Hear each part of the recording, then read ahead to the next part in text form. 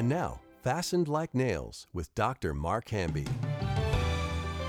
Well, Molly, we're going to finish Proverbs chapter 1 today. And we left off last time where? Turn at my reproof. And the Lord will pour out His Spirit and make His words known. Actually, wisdom's talking there. Yes. Wisdom says, if you turn at my reproof, I'll pour out my Spirit and make my words known to you. Really cool stuff. It really is because, and then in Proverbs chapter 6, it says that correction is the way of life. You know, so we're ending this section here by just bringing to light the importance of embracing correction in our lives, which is never easy. No. You know, and not for any of us. But I think correction just needs to be practiced so that when, you know, God brings an adversary in your life or God brings a friend in your life, it says the wounds of a friend Are faithful. Yeah, faithful are the wounds of a friend, but the kisses of an enemy will destroy you. Yeah. You know, so you've got to be really, you know, discerning when God brings, you know, that rebuke, reproof, or correction in your life. You know, do you spurn it? Do you run away from it? Do you get jealous and envious or bitter towards the person that's giving you the correction? And I think if our listeners and ourselves would just take a moment and think back into time and, you know, all the things, what has really, you know, unnerved you? What has made you mad and angry at what someone has said? That pushes your buttons. Yeah. I think we got to always find, okay, so maybe they're wrong in 90% of it, 99%. Take the 1%, agree quickly with your adversary, learn from it and move on, and then you grow. Didn't Fenelon say something about that when he was talking to someone in one of his letters? I feel like he addressed that. Are you familiar with it? I am. I think that's in one of the dialogues of Fenelon. Yeah. Yeah. Fenelon had a lot to say that I don't like, actually, about suffering silently. I'm sitting here with a broken wrist, Yeah. and I don't suffer quietly very easily. But there's no rebuke in this, I don't think, other than I shouldn't have been writing a... God just needed to give him a break. Very funny. Yeah, broke my wrist in 3 places. I was riding a rip stick, they call it, which is like a skateboard only on 2 wheels with a split in the center of the board where it goes both ways. And I was down in Kentucky, and I had thought I'd mastered it. I was going all the way around like the kids were. Pride goes before a fall. Wow. Okay, I want a different co-host. Sorry. Well, you did say you thought you mastered it. Yeah, when the board went out from underneath me and I man. landed on my wrist. And In all seriousness. Monday I got to see the doctor. He's going to tell me whether it's surgery is necessary, which I know he's already going to tell me that I'm going to have to do surgery, which I'm not looking forward to. But so I was corrected. In fact, I was at a place, a restaurant, and this lady looked at me and she goes, "How'd you break your wrist?" And I shared it. She goes, "You're too old to be doing No! that." Yeah. Aw. She goes, "I'm just going to tell you straight out." And I'm like, okay. That's terrible. Okay, but back to Proverbs. So we're talking about correction. If we heed correction, this is so important. This you got to get this. If we're willing to turn at God's reproof, the word reproof is proven wrong. Oh, interesting. Yeah, where someone kind of like says, "Hey, you know, this is wrong." You know, in marriage, I think it happens. It could and should happen mostly in marriage. God brings 2 people together.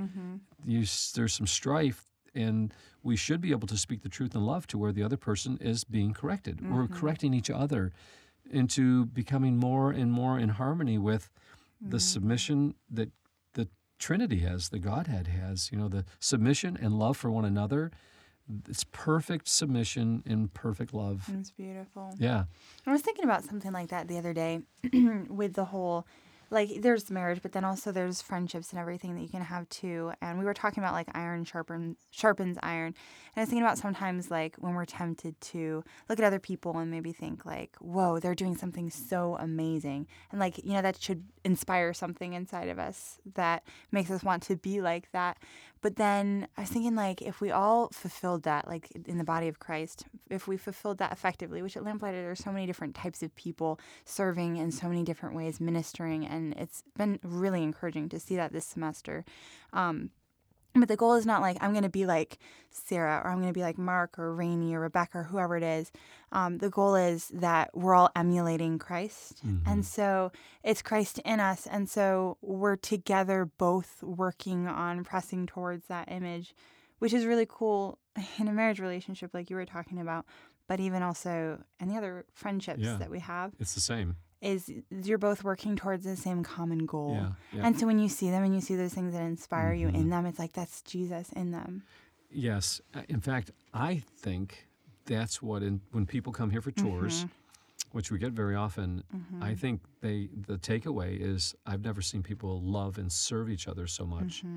That's what we have here. I think what is most important here at Lamplighter isn't the books that we publish, or the audio dramas that we produce. I think it's the love we have for one another, which is extraordinary. I mean, it takes a lot. And, it doesn't take a lot to love one another. It takes a lot for us to make sure that our relationship is right with Jesus. That allows us to be right with one another. Yeah. And it can be so easy to love someone when things are going good.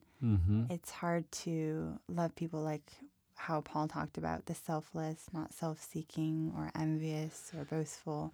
There's like a true, very pure sense of love that God's like kind of been teaching me about. Like, what is love for someone? How do I show that? How do I display that? Because it's not like my first semester, there was someone who drove me a little crazy. And I was like, God, please help me with this. And I was convicted one day. You talk about reproof. So I'm sitting there with my friend and we're eating supper all together. And then I get up to go and I take her plate. And she's like, are you going to take so-and-so's plate? And I was like, yes. Well, actually, I looked over her. I was like, he leaves his plate all the time without without anyone like moving it. He just does it. And she looks at me. She's like, so you're going to move my plate because you love me, but you're not going to move his plate because you don't like him. And I was like, oh, no. And just hearing her say it, I was like, I didn't realize that's what I was doing. wow. And so then I was like, whoa, I really need to show love for this person because that's terrible. That's not love. Because she's like, it's easy for you to love me. She's like, but now you show love to him because that's love. And so then I picked up his plate and I was like, I'm so sorry. Oh, wow. But yeah, so that was something that God was growing me in. Yeah, thanks for picking up my plate, by the way. It wasn't you. It doesn't matter who it was. No, I know. But in all seriousness. But how did you handle that reproof?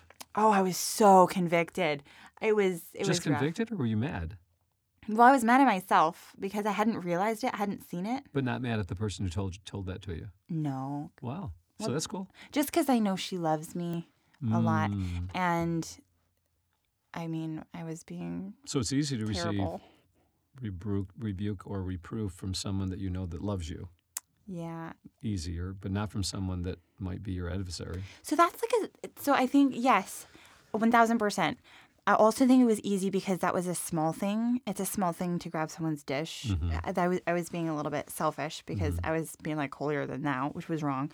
But if it were something more serious, like maybe he was insulting me or something or called me giant or something terrible because I'm a tall person, But if he said something like that and I was like, and then my friend was like, go give him a hug. I'd be like, no, thank you. Like, you don't tell me what to do.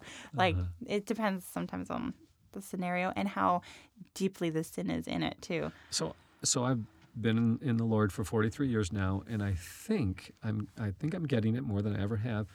So I think when an adversary comes into my life, which God seems to bring in on a regular basis, not all the time. I mean, like at least annually, someone will. It could be like a builder. They're building for you. Someone's pouring concrete in my basement. Next thing you know, they're going to charge me, several $1,000s more unexpectedly. You got to deal with that situation, and then you get into this like, not confrontation, but you're like, I'm learning to just speak the truth, the raw truth to people. Say what you mean what you say. But I'm realizing that not everyone can handle that. I had a situation. This was really something. I had one of the builders was here at Lamplighter campus, and I hired him to do some work. And he charged me more than I thought he should have. This was really something. You ready for this? Mm-hmm. So it was a small part, $25 part, and he charged me $50 for the part. Mm. And when he opened the part, it was it still had the price tag on it. Oh, interesting. Yeah, $25. Uh-huh. But on his bill, it showed $50. Yikes. And so I went and just showed it to him. I'm like, hey, did you, was this a mistake or was this purposeful? Because it was purposeful, I just need to, I want to be able to have I want to be able to trust you in our relationship because I want you to do more work for me. And he really was mad. Oh, wow. Yeah, he got so mad that he went and undid everything that he had accomplished that day. Mm-hmm. He had worked for like 8 hours, and he went and took everything out that he did, got in his truck, drove away, and left me with the part and said, keep it, and he was gone. And I was thinking like, and he was like, you'll never see me here again. Wow. Yeah, it was huge. And so Had he just not been confronted like that before? Well, I had to think through this whole thing because, Right. So was this me? Did I do something wrong? So here's a non-Christian, unsaved Right. person, and I'm dealing with him like I thought was biblical. Just mean what you say what you mean, speak the truth. So here was an obvious, he charged me twice the amount for a part that I thought was, this was wrong. I thought it was actually dishonest. And so I felt very much in my right to confront him. And this is what he said to me. I couldn't sleep well with it because I just felt like something's wrong here. So I spoke the truth to this person, but I lost a relationship. Okay? Not only lost a relationship, I lost a builder for the future, and I lost any opportunity to share Christ with this guy in the future. He's never gonna listen to me give him the gospel after this. And so I'm thinking like, okay, so Lord, do I have anything to repent about here, or is this totally on this guy, right? So this was one of those things. Agree quickly with your adversary. What part of this am I being confronted with something? Because something's not right. I have a split relationship here. And so is there anything I can learn from this? And so I went back to him and I said, hey, look it. I went to his house and he came out and I said, hey, look it. I want to be able to have a relationship with you long term. I want to be able to, hire you for other things. I said, but I want to be able to trust you too. So this is what I saw. Help me to understand your side of it. He said, sure. He goes, I increase the cost of all of the materials on the bills that I charge because I want to consider my gas. I want to consider my insurances. He goes, I add to all my bills to cover all of my other unseen expenses. And I said, okay. And he was speaking the truth to me. So it was a matter of that's the way he does business. And so I said, well, the next time you bill me for something, just, put down the materials, what they cost, and then just say, and these are the additional charges. You charge 20% extra or whatever it is. I said, that'll be more beneficial to me. And he said, I'm not going to change the way I do billing because you don't like it. So he's mad. And I'm thinking like, okay, well, you know what? As long as I understand that's what you do, I said, I can accept that, and I apologize. I apologize because I kind of like am trying to tell you how to live your life and how to do your billing in your business, which is none of my business. I needed to understand it, and he didn't give in at all, okay? He's not a Christian. Yeah. He didn't give in, and so I could have, with my prideful attitude, I could have said like, you know what? I don't need people like you working for me, so we're going to cut my losses here, and we're just going to separate and go different ways. But I really sensed God was telling me like, such were some of you. This is not worth severing a relationship over. Let's you walk away humbly with this. You learn a lesson that you can't use biblical principles on the world. I can teach Christians this. I can confront you. If you did something like that, I can confront you and say, hey, this is what I saw, Molly. Help me to understand why you did what you did. And we could talk it through. but I don't think you can impose your Christianity like this on the world. I learned a very valuable lesson. Yeah. And today, it's been over a year and a half later, he continues to do work for us, and we have a very healthy relationship. That's really cool. Yeah, and the gospel is now open. So, but let's look at the text and see what it says, because this gets a little scary. It says this in verse 24. So this is after, if you're willing to turn, this is what God says will happen. Because I've called and you refuse to listen, verse 24. I've stretched out my hand and no one has heeded. This is wisdom speaking. Because you have ignored all my counsel and would have none of my reproof. So there it is. Everyone that's listening to this, God brings counsel into our lives. He brings reproof into our lives. Being proven wrong, changing the way we're thinking, catching a moment where, we don't always have to be right. There's some people that are always thinking they have to be right.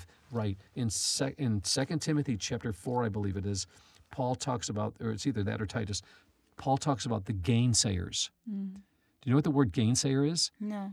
Anti-logos. Oh, anti-logic? No, anti-word.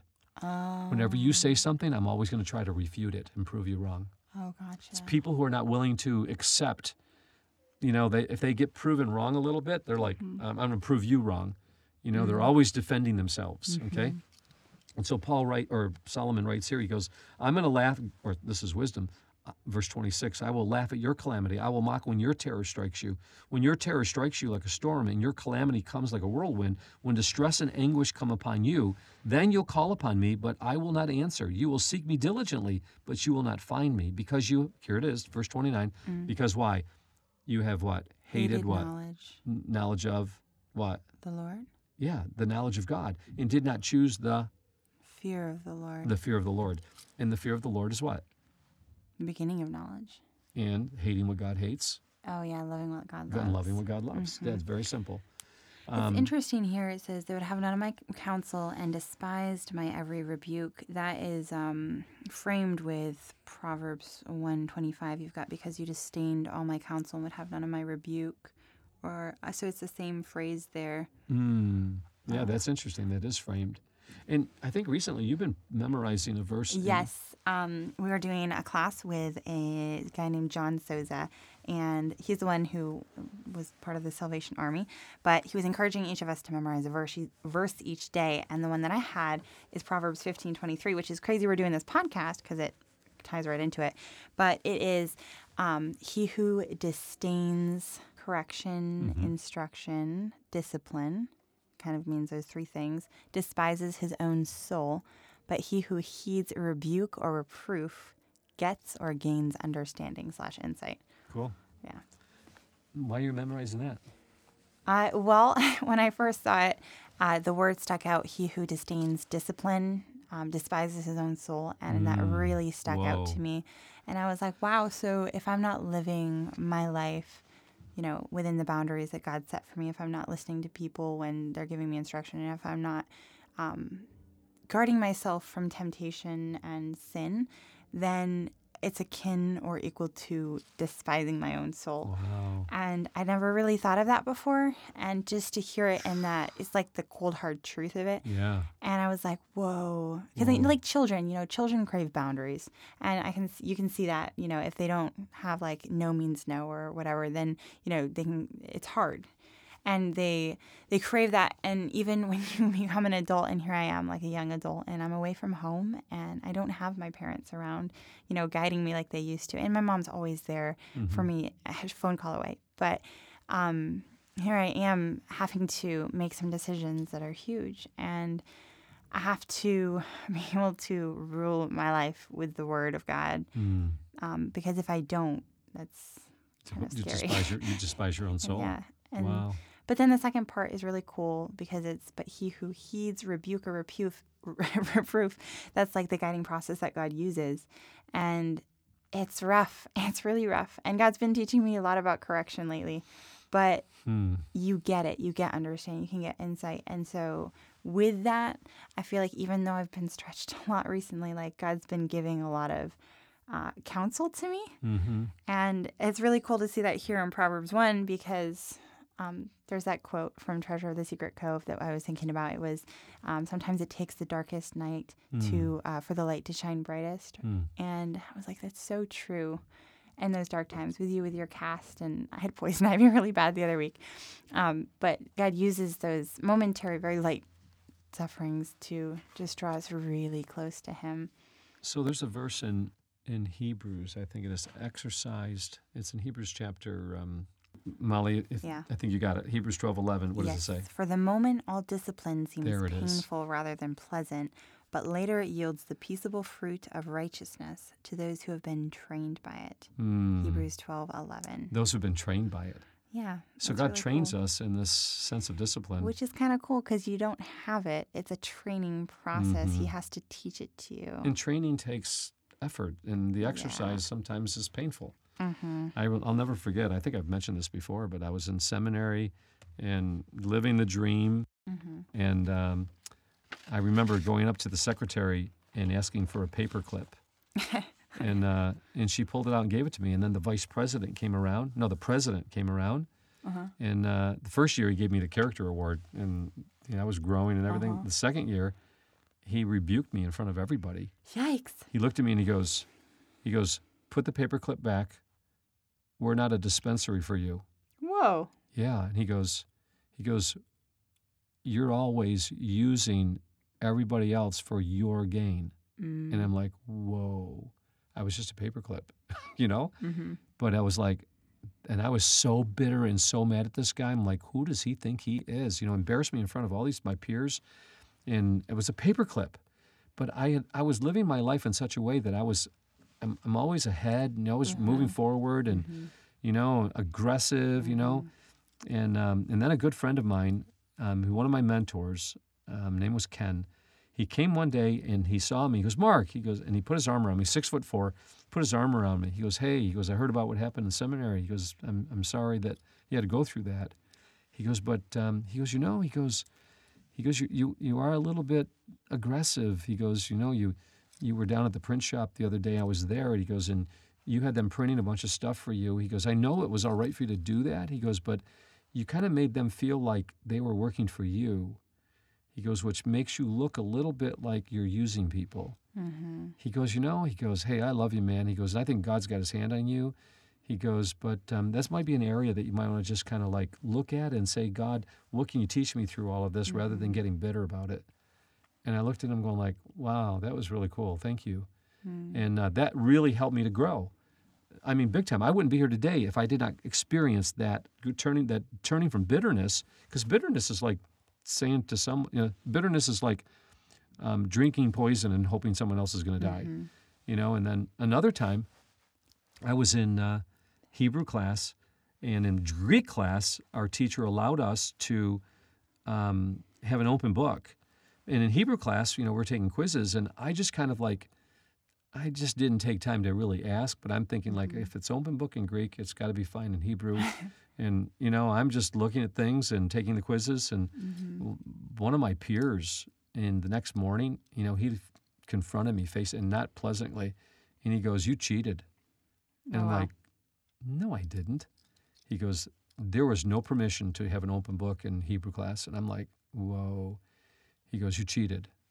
And he just walked away. And I'm like, wow, did I really? I said, here I am in seminary, preparing for ministry.